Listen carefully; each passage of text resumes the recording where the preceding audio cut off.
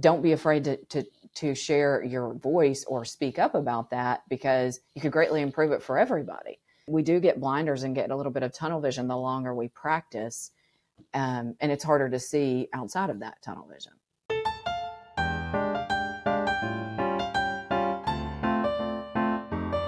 So, Lisa Gill, welcome to the You Are Lawyer podcast. How are you? I'm great. I'm excited to be here. This is a very cool podcast.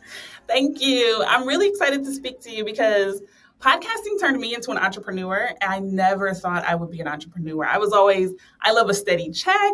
I don't want to think about things on my own. And then you start and it just ballooned. Like, I think because I took the risk to start doing this, I was like, what else can I do? Right. That's it kind of piqued my interest. So I'm excited to talk to you because you are a business owner, you're a law firm owner, you have a consultancy, you have all the stuff. So will you share your background with the audience? Yeah, so I have what most people would call a non-traditional law student background. I started out as a small business owner, got married very young, had my son very young, and then so we owned a restaurant, amongst other things. But in the process of owning that restaurant, there was a legislative change referred to in Tennessee as the sin tax. It was a tax that was going to tax alcohol, tobacco, and products that were high in sugar content. And that's why they called it the sin tax. That was the real technical name, but that's how it got phrased in the media. And as a result of that legislation passing, or at least this is my understanding in retrospect, we learn a lot of things in hindsight as business owners.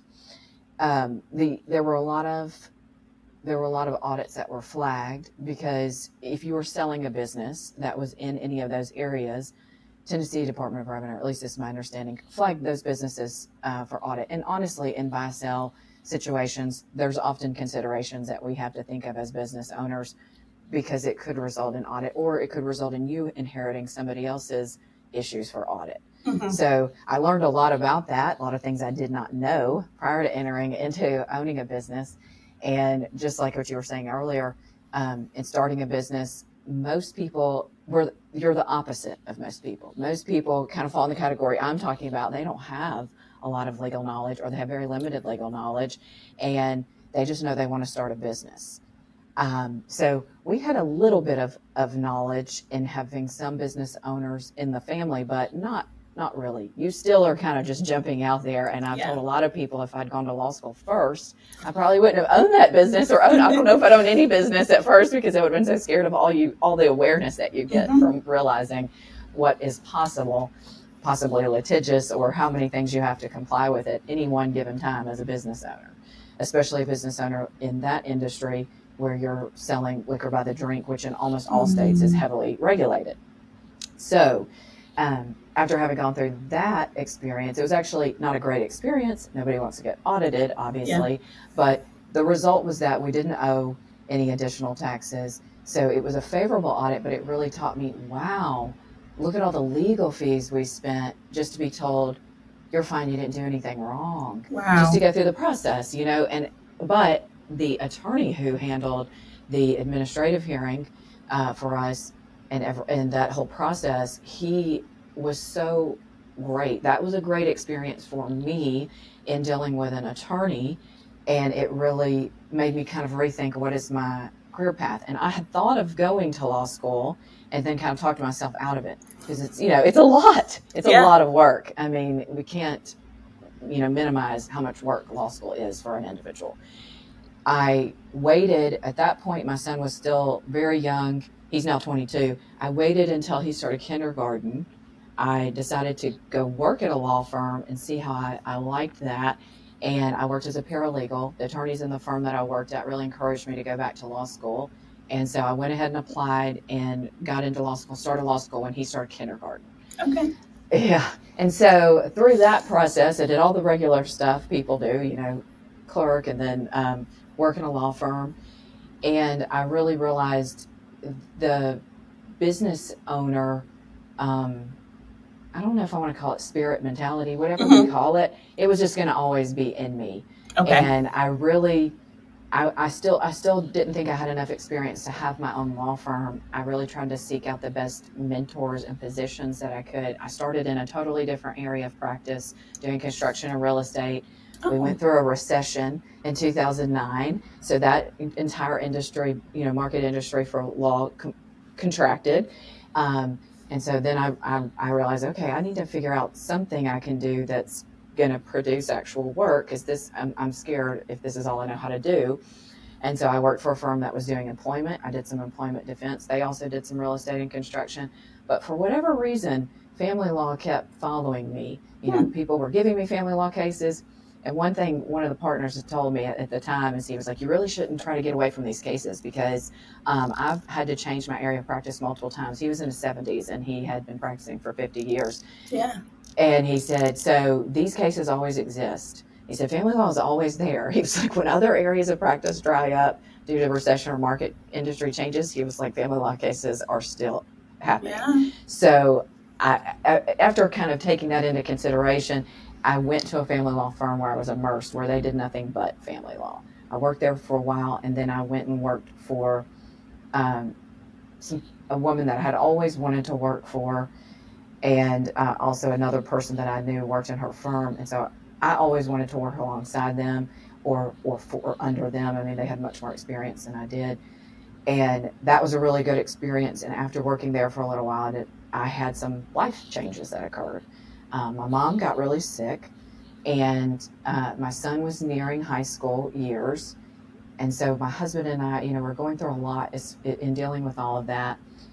And that went on. My mom was sick for about a period of 4 or 5 years. Okay. And she had congestive heart failure. So it's a progressive condition that you're never gonna. It's not like cancer; it doesn't go into remission. It's always terminal. So after going through that process for several years, and kind of telling myself, it's not time. It's not the right time. My husband and I sat down and were really like, when is it ever the right time? Right? There's just a time, and you pick it and you go. So I decided to go ahead and go into a firm. I had 2 partners at the time. And then my mom, so many things happened. My son went to college in 2019. My mom passed the following January. And then we had the pandemic. Yeah. And really, during the pandemic, a lot of things, they say lawyers in traditional law practice, we adapt to change slowly. And the thing that the pandemic really opened my eyes about was that there may be people in private practice. My husband's a lawyer too, but he does international compliance at a large corporation. So he's working in corporations that are utilizing technology, they're becoming nimble. And I see, my friends that are in big law is doing it, but middle to smaller size firms still aren't. But there's really not the cost. It's not cost prohibitive anymore. You don't have to have big dollars to be implementing better technology and getting nimble on certain things. And those were just very important to me. And I kind of made a decision, either, we're kind of going in that direction or we're not, or I'm not risk averse. I never want that to come off sounding the wrong way. But at that time, my mom had passed, and I thought, okay, there isn't a person I have to be a caretaker for. And my son is going to college. So, come what may with that, he knows it's time to kind of be an adult, and I'm just going to go ahead and do this. And I understand if everybody isn't interested in going in this direction, but that's where I want to go. Yeah. And so I started my own firm 2 years ago, and then drawing upon both of those experiences and also some other organizations I got involved in, I became a fellow in an organization called the American Academy of Matrimonial Lawyers. And so you have to go through a kind of stringent process of applying and talking about your prior trial work and appellate work and all the things that you've done throughout your career. And once I was accepted as a fellow in that organization, I met a lot of people doing family law nationwide and started learning what they were doing and talking to them about experiences also that they'd had with clients. Because clients who are small business owners have a very different experience going through something like a divorce, because it potentially exposes all of their financials to the world and for the entire history of their business, not in a limited situation. It's very much just like if you were going to have a business breakup completely, like a litigation involving all the partners or members of, or shareholders, and all of a sudden this information is now, going to be publicly exposed, and these are not publicly traded companies. So that really, just different things that I, saw in that I was seeing my husband was explaining happening in his industry, large mega conglomerate corporate industry, talking to different family lawyers across the country, and then talking to small business owners and people I know that are in like our local chambers of commerce. I thought, drawing upon my original experience, even now there's still not a really good system for helping small business owners gain access, unless the media picks it up, to pending legislation that they might be interested in, want to have impact, on, help them understand how does lobbying work, and how trade organizations they're in, or even chambers of commerce might engage a lobbyist if they wanted to do that. So I really that's where Gill Consulting came from, is I really started thinking about how could I talk to business owners, how could I have a forum and help people like me get that kind of information and apply it. And also, how do they get strength in numbers? Because one single business owner's voice is not as strong or as impactful as multiple business owners interested in the same thing. Yeah. Okay. So you shared so many gems there. I want to talk about. That was a lot. No, it's really good because, right, like I'm hearing your story from your perspective and I'm trying to present it in the best way to the audience, but I've also read your biography, so I know some background.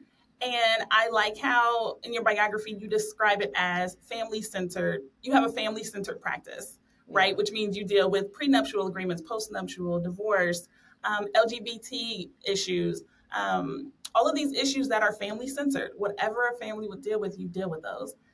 How did you feel when people started to bring those cases to you? And you're like, hello, I'm doing real estate. I'm interested in commercial stuff.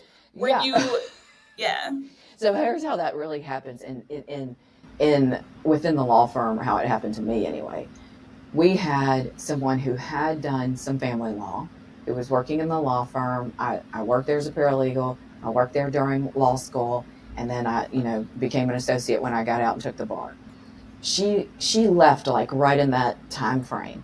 Okay. And so then they just the cases that were not specifically hers, meaning when people were calling for her, those cases would still get referred out to her at her new office. But if it was one of the other partners' existing clients, and that client happened to say, hey, I have a family law issue, can the firm handle it? They would just start giving those to me. Mm. And I had to teach myself and build forms and, everything kind of from scratch. And that's how it happened to me. Yeah. And then I thought, maybe I'll get away from it and go to this other firm. But they started giving me those types of cases too, because they knew I had to learn how to do them. And so once that became a large part of my practice, like 70% of my practice, I ended up having a case with this attorney from another firm. And after we argued something in court, she asked me to lunch, and she asked me if I, was interested in having a job at her firm. And I hadn't been actively looking, but her firm did nothing but family law. Mm-hmm. They had decades of experience, and I had no internal mentor at either one of the firms I just described who actually did family law. Yeah. I had to build my forms just by buying form books or looking at the legislation and drafting it, which I will say in hindsight was actually probably a good thing, because I'm not form dependent. I don't need a form. I see a lot of young lawyers needing someone else to have already built the form before they can take the language of the law and turn it into a pleading. And I'm not really like that because of how I had to start. Mm-hmm. But that was how it happened. I mean, okay. it was I've heard older lawyers say, it's different than medicine. You don't really mm-hmm. choose your fellowship a lot of times. I think that's changing some from what I understand in the legal education and law school experience. But they would say, your area of practice finds you somehow. You don't actually choose it the way doctors do when they're going through their educational process. Okay. So I want to say, because the audience of the podcast is a lot of law students and younger lawyers, 5 years practicing or less. And Okay. so for the law students who are listening, this is really important, because a lot of times you graduate from law school and then you're like, great, you get a job, you shadow whoever is your mentor, you take Yes. on all of their forms, you take on all their Yes. templates. Yes. I'm talking even down to like an email template. If Yes. someone writes you with 3 bullets, you write back with these 3 bullets and what you have to say. So the fact that you started with a blank slate, a book of business, right? The work was coming to you, but you Right. had to create it all. That's a huge deal. I mean, you basically were in an incubator for running your own law firm right then. Yes, that's funny that you should say that, because over time, within the firm now, within the last 2 years, I have gone back through the checklists and different forms I've created and compiled them into a training manual. And it's one of those things, just like anything you do. I'm not going to compare it to Nelson Mandela's experience, so please no one take what I'm saying to mean that. But he has that quote where he says, it always seems impossible until it's done.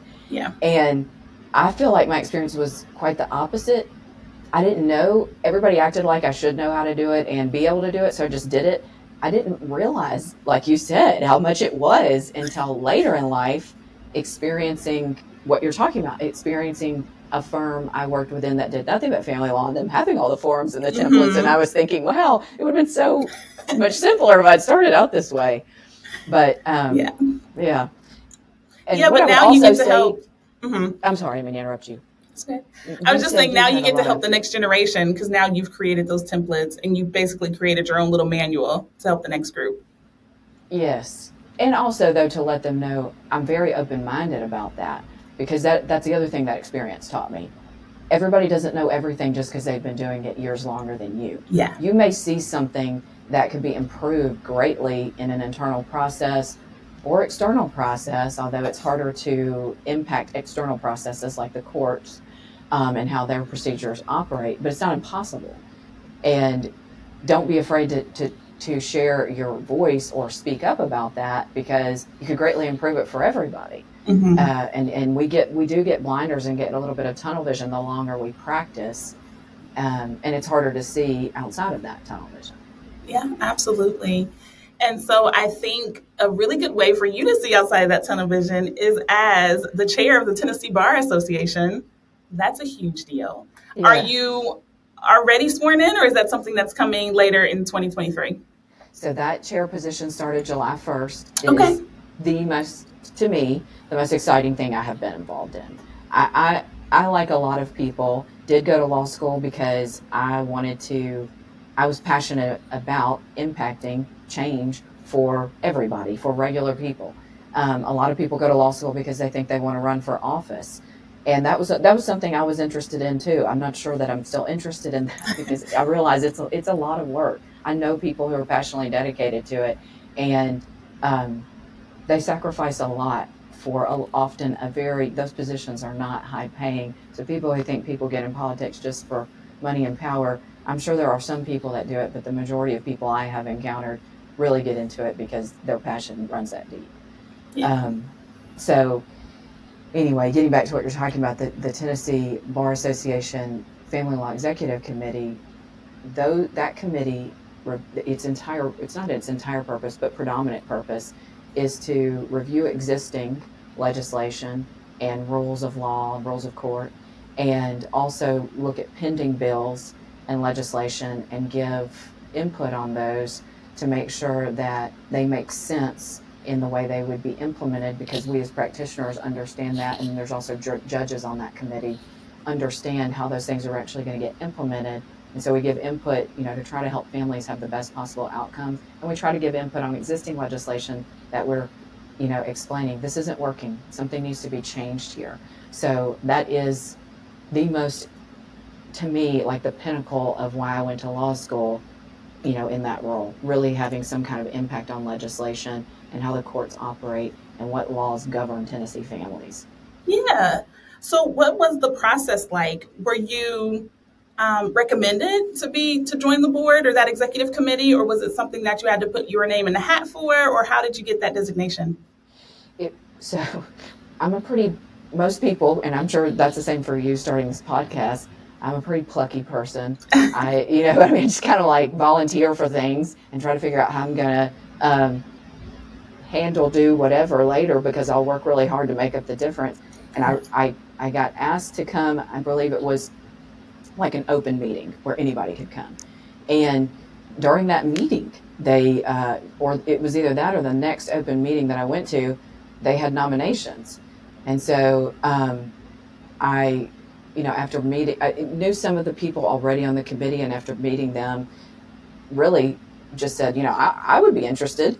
And it was put to a vote, and decided that I could do it. But I mean, I think the way generally that you get in positions, and I'm saying that because you told me your audience, their average years in practice or in law school, is honestly just show up and be present, show people that you're somebody that's going to do the work. Most of the people who've been on committees like that for a long time, they've already done the work. Yeah. That doesn't mean they're not going to continue to do the work, because all the people on this committee are very active, continue to do the work, but they would love for a young, vibrant person to come in. And I mean, I'm vibrant for this committee at 45, but y'all will be vibrant for the other committee, because there's just a lot of more seasoned professionals on this committee. Yeah. But they would love to see you volunteer. They would love to see that you're interested and want to do the work, and they will help you. That's always been my experience, is that once you volunteer as what is that, scout, I guess, or whatever, that they will rally around you to kind of teach you and help you. And that's generally been my experience. I haven't had a lot of negative experiences in doing things like this, and they have all really, really enriched my career. I don't know that I've ever had a single client that was referred to me by family. I am a first gen everything. I don't have anyone in my immediate family that had a 4-year degree or anything like that. So my general experience, though, has been that I've been very enriched just by putting myself out there and volunteering, and then asking for help from people who are more experienced, rather than posturing and trying to act like we're equals. Just acknowledging, hey, I know you know more than I do, and I'd really love to know if you talk to me about what you know. And I've learned so many things so much quicker that way than I think I would have if I had, just put my head down all the time and never been willing to ask. And I would even go into court, for instance, when I was first practicing in family law, and they were just sending me, I was just figuring it out. I was developing all my own outlines. I would go into court, I would be in a court I wasn't familiar with, because I practiced in 2 different states.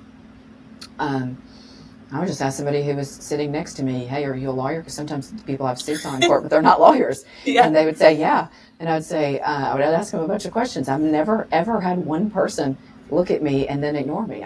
Most people always say, oh, yeah, sure, because they've all been there before. Yeah. Right? They've all been sent down to court when they didn't know what they were doing, and a partner or somebody said, hey, I need you to do this. And the partner always acts like it's easy, because it's easy to him because he's been practicing for 30 years or something. But when you get down there, it's extremely complicated, and that's just how you get through it. And I think that's the other thing I would tell your audience is, I do think because of that, law school and being a lawyer, even if you only do it for a few years before you start some other entrepreneurial, endeavor, is a great experience, because it is a profession like no other that kind of just throws you out there and says, you know how to be a lawyer. And you're like, are you sure? And they're like, yeah, that's what they were teaching you. And you're like, well, I don't know about that. I don't think that. I missed that class. Yeah. You do have to learn things on the fly, even within the structure of big law. There is a lot of, anybody who's worked in big law could run for office for sure, right? There is a lot of learning how the inner workings make things work, so to speak. Yeah. And all of that's applicable to business. Absolutely. I always say that I think law school taught me how to do 15 things at one time, but it feels like 3 things at one time. Because I'm always doing all this stuff, and I'm like, and people are like, how are you? Aren't you tired? I was like, I don't know what I would do if I was doing less, right? I'm used to going at this speed. I'm used to always doing this and, prioritizing. So, yeah. Okay. But I do want to touch on one thing that you said that was really important, which is just to get involved with your bar association, right? As a new lawyer, as a young lawyer, yes, you pay the fees. You have to, or your license will be suspended or held up. But also go to the meetings, get involved, participate. You never know who you'll meet. You'll never know who you'll be sitting down next to. You never know when they'll be calling for people to join the executive committee. Like, just go. You have to pay for it anyway. Just go. Yes. And the other thing you were saying, because when I tell that story, it sounds like, oh, well, they just picked her out of thin air after she went to a couple open meetings. No, when I went to a couple of open meetings, there were people that I knew who knew me from those types of experiences you're talking about, and they'll remember you, and they'll go to bat for you, and if you are, especially, like I'm saying, I don't have any friends in the legal community, I don't have any family members in the legal community, that's where you kind of develop your network of people, and they'll also help you navigate what we were talking about. I don't know about that person, but this one person's a good source for this. She might be a good source for that information. And, they give you all the experience in their 10,000 foot view for as long as they've been involved in organization too, once you develop that relationship. Yeah, absolutely. And I mean, it's good to just do things in person, right? I know a lot of law students, especially now, everything is online, everything is social media, which is a form of networking. But in-person networking is absolutely invaluable. To be in the room with someone else is just really important. So 100%. Yeah. All right. So Lisa, you mentioned Gill. You mentioned that you own a business in the consultancy, but I want to talk more about it, right? Because you assist women who are re-entering into the workforce. Is that because they've either are plateaued or someone who's left, to care for a child and then is coming back, or why that specific niche? So, it's something that we didn't talk about in my background. After the audit process, at some point, I did also go through a divorce. It was after the second year of law school. Okay. And so those are my two big experiences, really, with being represented, in the legal system by an attorney. And kind of what we're talking about too, also, I, in retrospect, think, oh, of course this is my area of practice. I thought it was other things, but it really makes sense that it's this based on my own personal experiences. And talking about helping women re-enter the workforce or empowering women, my general experience prior to going to law school, even though there was this small business, predominantly my husband was the person in charge, or who handled the finances and things like that. And honestly, even going through the audit process, I was like, why is this happening? I don't even understand. It was a lot of relying on this attorney explaining everything to me, because I had been largely left out and just kind of said, oh, sure, that's fine, whatever. Yeah. And because of that, I have a heightened awareness too of what that feels like and how women need help and guidance. And it's a different kind of guidance, to be honest. I don't want to say we infantilize women. I hate saying that, but it's something similar to that process, and we don't realize it. I understand where it comes from in our country. People who think that it's an old-fashioned value that a spouse, and I even sit in rooms with people where and you would think, what is this, the 1800s?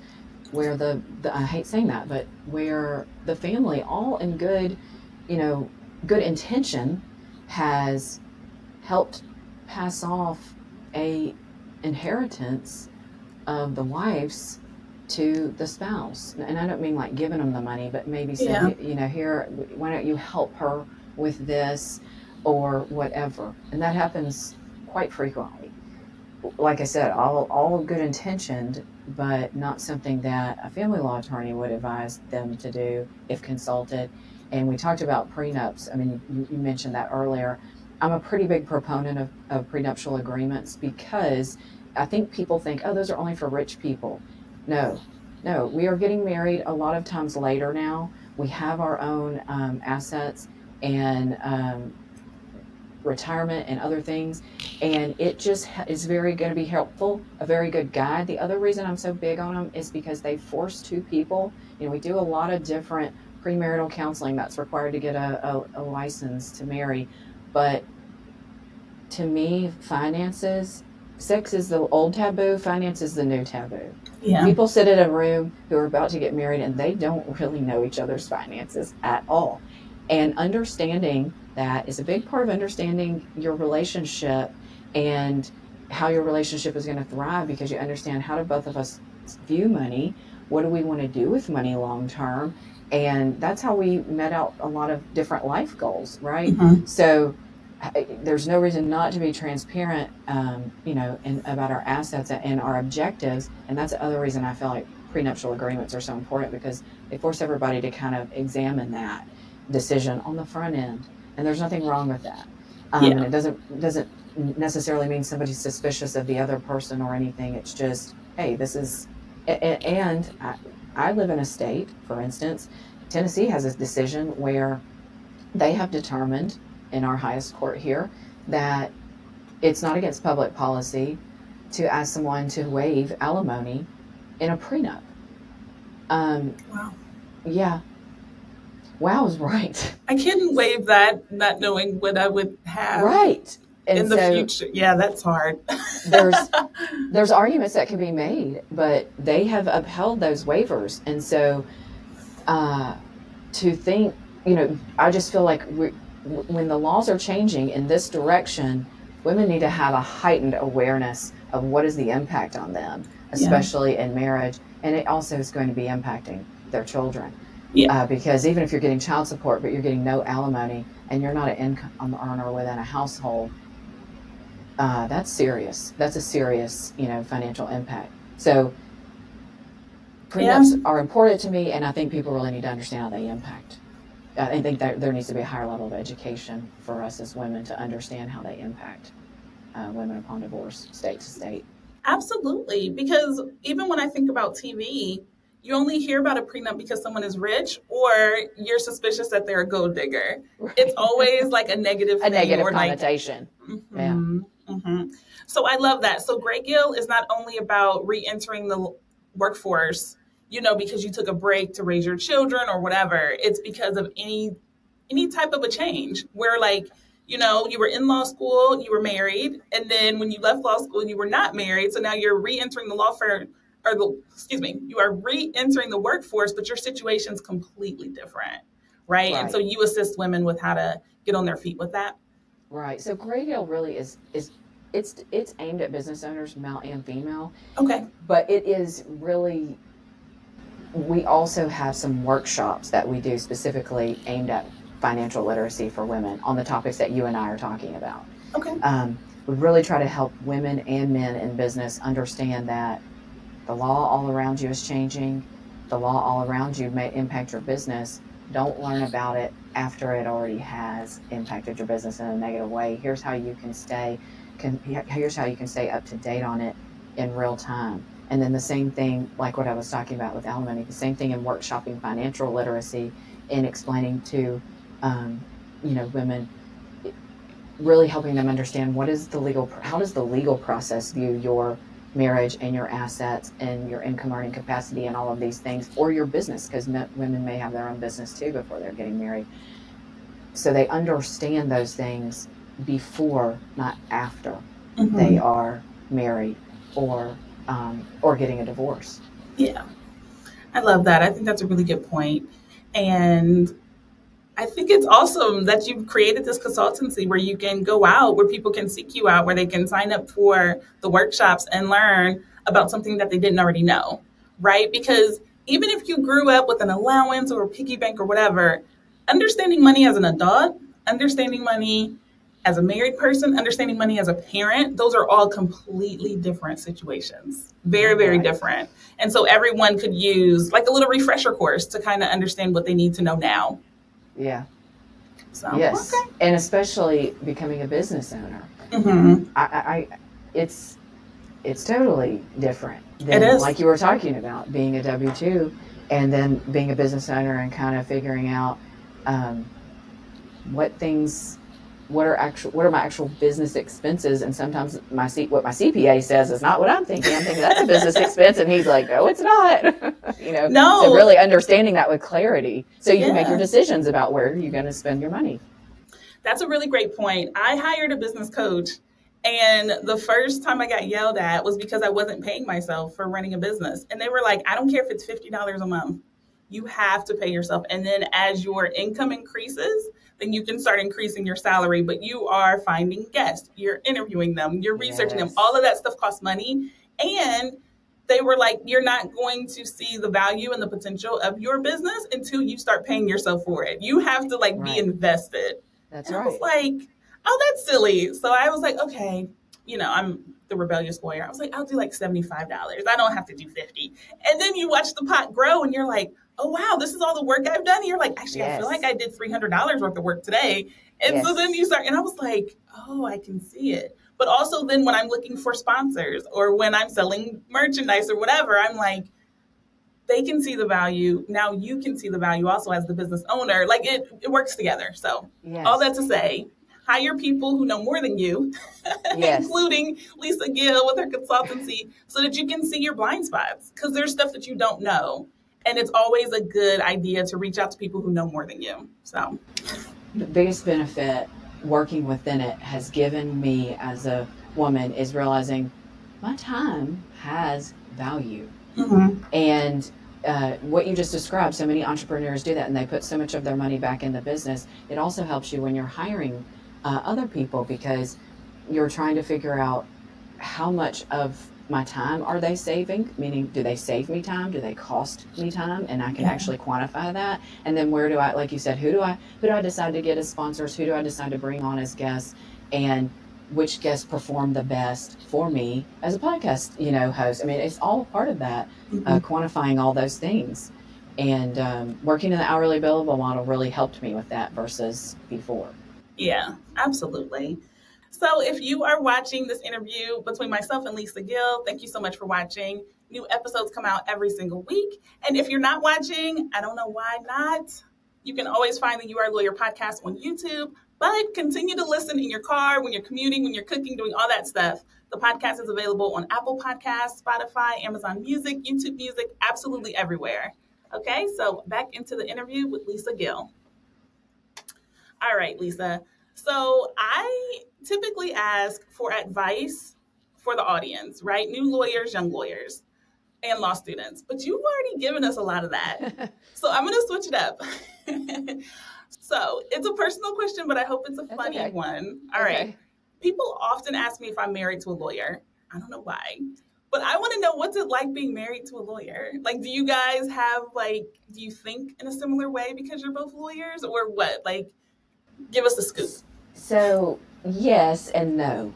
Okay. What my husband does is so different, and honestly, he's attracted to that work because he also has, in my mind, he worked in business. He worked for a company called Eurosports and did sales internationally for rugby equipment. He was a soccer player in college, so I think that's how that came about. So he did that first, and then he went to law school. So I think he also has kind of more of a business-minded, and really did not like being an hourly, billable model, and also really, like we're talking about, being client-centric. How are you offering a better product?